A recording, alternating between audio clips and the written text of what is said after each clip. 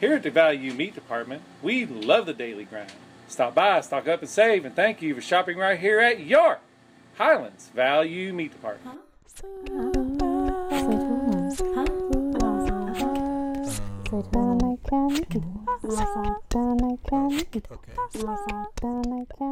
Welcome to Second and Ali. I'm Michelle Eigenhero of Louisville.com, here with my co-host Dylan Jones of Louisville Magazine. Hey. Sitting in for Josh Moss this week. Today we were talking about Best of Louisville. We're going to highlight some of our winners, some of our finalists, some of our favorites. But first, we're going to talk about our inner office memo. It's a thing we do every month in the magazine where we send a question around to our staff and our freelancers and ask one question. We publish the answers. This month, it was, what was your best or worst summer job? Okay, now we're going to hear inner office memo responses from editorial intern Jenny Kiefer and our senior writer Ann Marshall. This job was the summer between high school and college. I was a Kentucky State Fair Bear. We basically went to different counties in Kentucky to their county fairs, and we walked around promoting the state fair. So we would rotate out being the bear or being a handler, which is the person who just sort of walks around and makes sure that they can see where they're going and that, there's no kids or people that are going to try to tackle you or do anything weird. But basically, if you were the bear, you didn't really have to do anything but just sort of like be in the costume, being really hot and sweaty for these 30 minutes, and you have to like wave and you take pictures with kids, and you can't really see the girl bear costume. Their like nostrils I think were empty actually, and the eyes were like mesh, but that you don't have like any peripheral vision, and like the head is like this, like actually sitting on your shoulders, and so it's kind of bulky and sort of hard to move around. And like the feet, you have these like, I don't know, they're almost like giant slippers that go over your shoes, so those are kind of hard to walk around into. It was a strange job. We did get paid from the time we left the state fairgrounds in Kentucky or in Louisville until we got back. So it was kind of nice because, if it's a 3-hour drive, you get paid for sitting on your ass in the van for those 3 hours, but I would never do it again. My favorite summer job definitely was teaching swimming lessons. When I was in high school and in college over the summer, I was living in California at the time, so I got a cool California tan, which now I wish I'd put more sunscreen on as an older lady. But if I had to pick like one image that just sticks in me forever about why I loved it so much was, you always had a ton of snotty kids that would like put their chin in the water and then decide that was putting their face in, and you'd get so frustrated. But I had these two identical twin boys one summer who were a little older, probably about 4 or 5 maybe. And they were very chubby and they were just like completely identical. And they were so just joyful little kids, fearless and very buoyant because they were chubby. And I taught them like private swimming lessons. And within 2 weeks, they had never been in the water before. And within 2 weeks, I had them swimming across a 25-yard lap pool, like totally by themselves. And I especially remember one of them even got up the nerve to jump off the diving board, and I was there in the water to like catch him. And I just remember him like jumping off the diving board and him like probably about to belly flop on my head, but he just had the biggest smile on his face, and I love that memory. Now you're going to hear from advertising account executive Mandy Wood and art director Suki Anderson. So my worst summer job, oh my gosh. Okay, so I grew up in a very, very small town in Michigan, literally surrounded by cornfields, farms, all that good stuff. I remember I was the youngest of my cousins, and I remember all of my cousins and really like all their friends every year would go out to these farms and detassel corn. These guys were making pretty good money, and I definitely wanted in on that action. So we got on these buses, and they would bus us out to these farms in herds of kids. We would get out, they would start one kid in each row. And I remember just not really being able to reach the corn. Everybody went. Like, it was like, okay, everybody go. And I quickly got left behind because I could not reach the corn, the tassel, to pull it out. So everybody was going really fast, like 2 hands at a time, just super fast going down these rows. And I started to be very alone in these cornfields with everybody was out of sight. Like, I was way far behind. I think I saw Children of the Corn just one too many times. I started to get really scared, and I just felt like panicked all of a sudden. So I started skipping the tassels, the pieces of corn. I'm just trying to do like one of every like 4 or 5 because I was trying my hardest to catch up with everybody else. Lunchtime rolled around. We worked for maybe 2 or 3 hours, I would say, and it was time for lunch, and we all get on the bus. I was so embarrassed. I got my first scolding from a boss ever, and I was a rule follower, a good kid. Like, I did not like to get in trouble.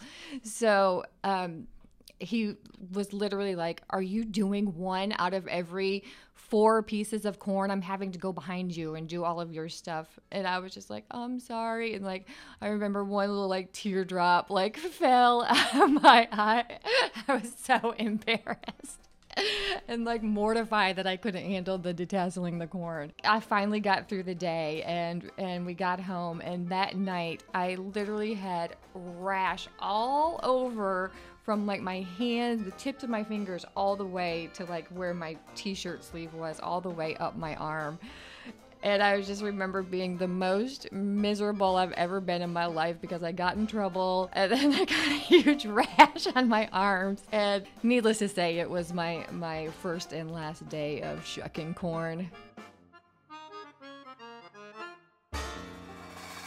When I was in college, I worked at a head shop in St. Paul called Maharaja's Rock and Roll Headquarters.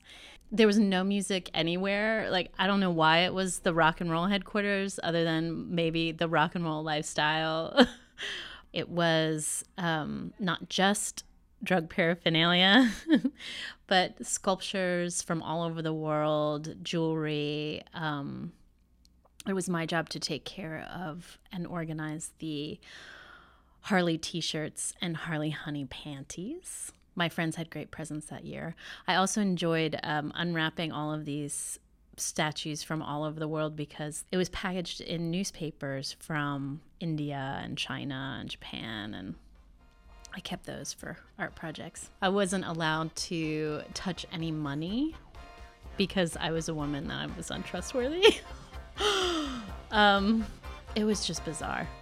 It was bizarre. So last year for Best of Louisville, we chose Kiki Petrosino as our best poet. This year we asked Petrosino to choose a new best poet for 2016, and she chose Kristen Miller. Kristen is the Director of Programming and Development at the local publishing house Saraband Books, and she founded the Saraband Writing Labs, which provide free community workshops and readings in underserved neighborhoods. Kiki Petrosino calls her a poet with a delicate lyric sensibility. Kristen sent us one of her poems to print in our July issue of the magazine. Here she is reading that piece. Unlove poem. If I weren't a winter willow arrow, and you weren't a coil of spring, and if I didn't feel weather in the ends of my hair or my belly as a white wicker basket, and if I didn't feed you children or plant them wrong end up on the longest night of the year or wear a crown of dry bones and driftwood just for you, Lord. If I weren't inked with an egret quill, weren't an egret, didn't stand unstitched on the rock rim of a gray lake, and if you weren't a tercet, and who inked you, a beautiful tercet? You might unearth my buried ones on the longest day of the year and lay them in a white wicker basket.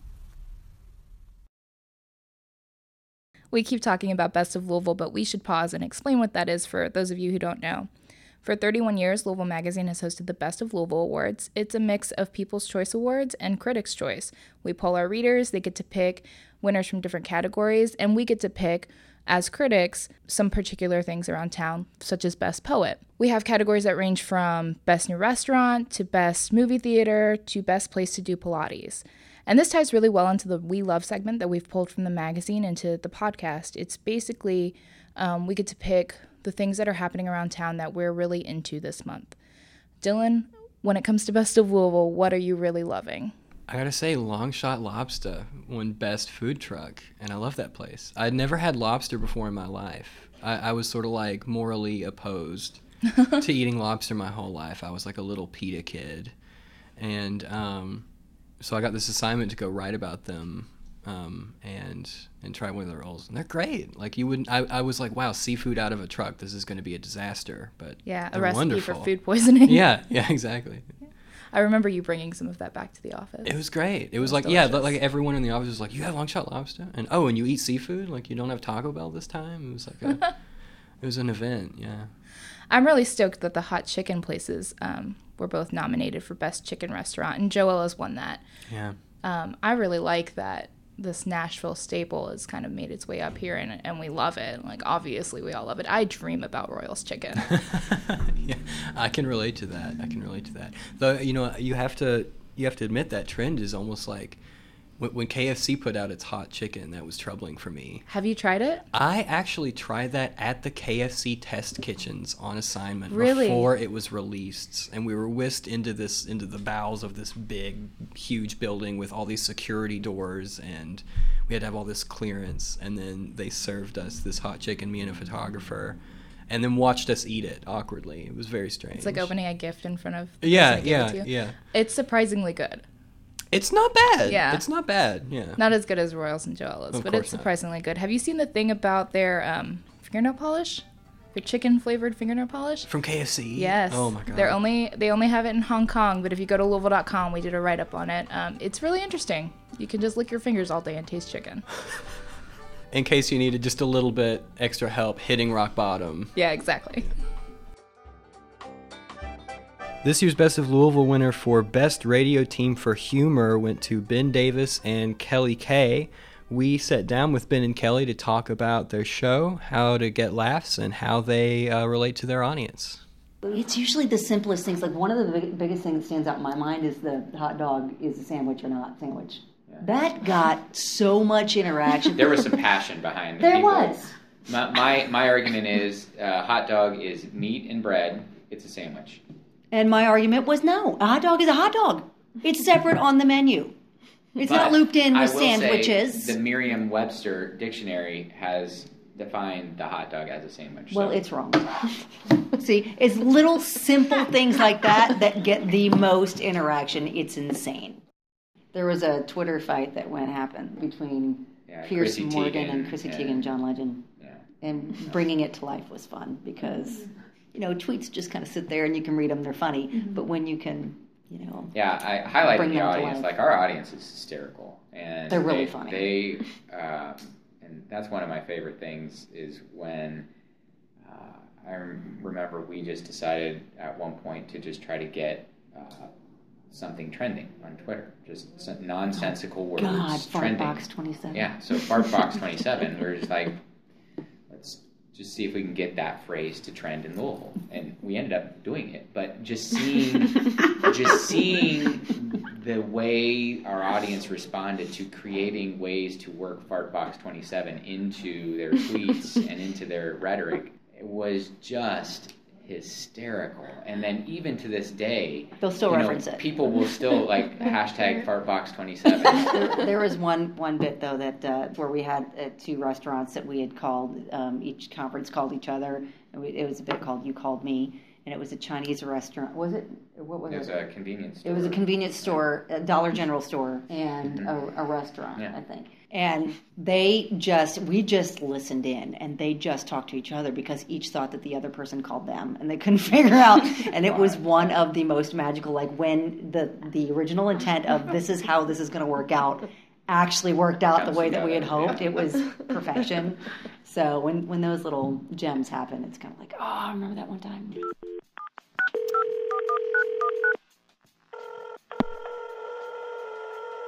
Hello, Stephen from the $50. How can I help you?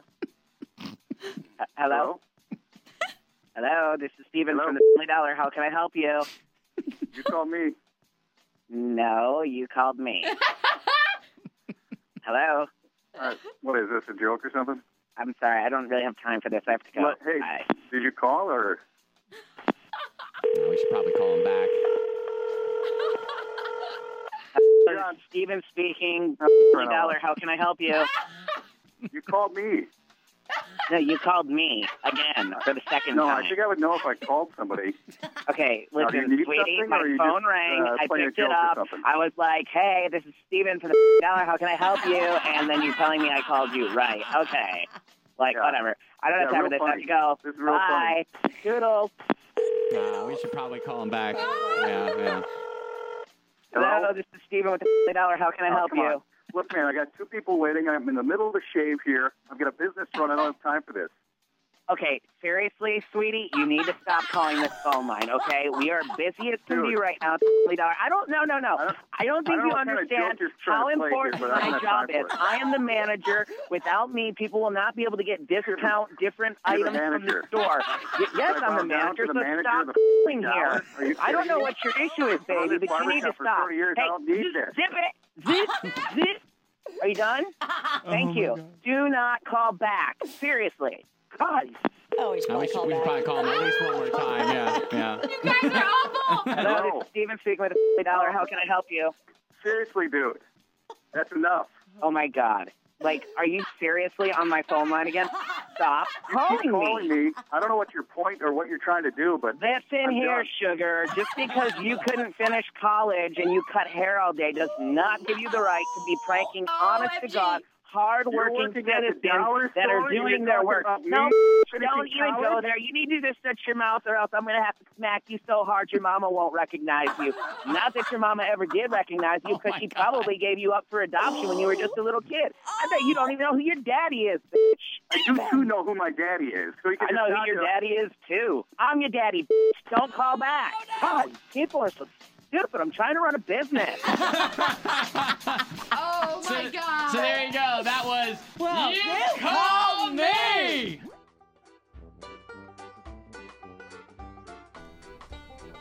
Our senior writer Ann Marshall was so struck by Paul Wheatley's shopper announcement in Value Market that she chose to include him as a critic's choice for best attention shoppers. She says his announcements are like quarters plunking into a piggy bank or the plastic crinkle of a popsicle shedding its packaging. We spoke with Paul Wheatley about his 26 years at Value Market and, of course, listened to a few of his announcements.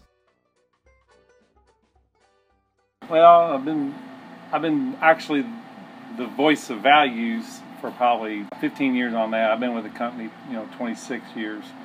But I really stayed off the PA the first few years. I just kind of took to it. Like, we had to sell some stuff one day, and I did them. I wrote them out, and then I did them live, and we would sell the product out like real quick, and the managers loved it. That was a different era. I don't do it just for attention. I do it just to do it, and sometimes just to annoy I do it just to annoy the other employees. Are you tired of the daily grind? Here at the Value Meat Department, we love the daily grind. All our ground beef products are fresh ground daily here in the store for maximum freshness and quality. So we love the daily grind. And thank you for shopping the Value Meat Department. A lot of people think that I'm a professional, like paid professional. But it's a great honor, to be recognized. But me personally, when my voice comes up there, I kind of smile. You can see all of our Best of Louisville winners in our July issue, and you can attend the Best of Louisville Awards event at the Kentucky Center this Thursday on July 7th at 6 p.m. To see the full list of finalists for Best of Louisville or to purchase tickets to the event, you can visit bestoflou.com.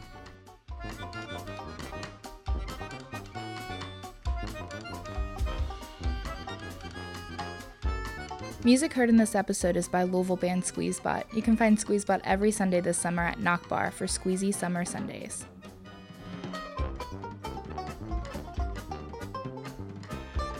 Second NLE is brought to you by Louisville Magazine and Louisville.com.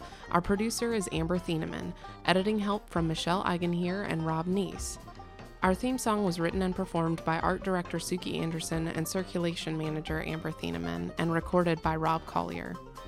Louisville Magazine publishes each month. To subscribe, call 502-625-0100.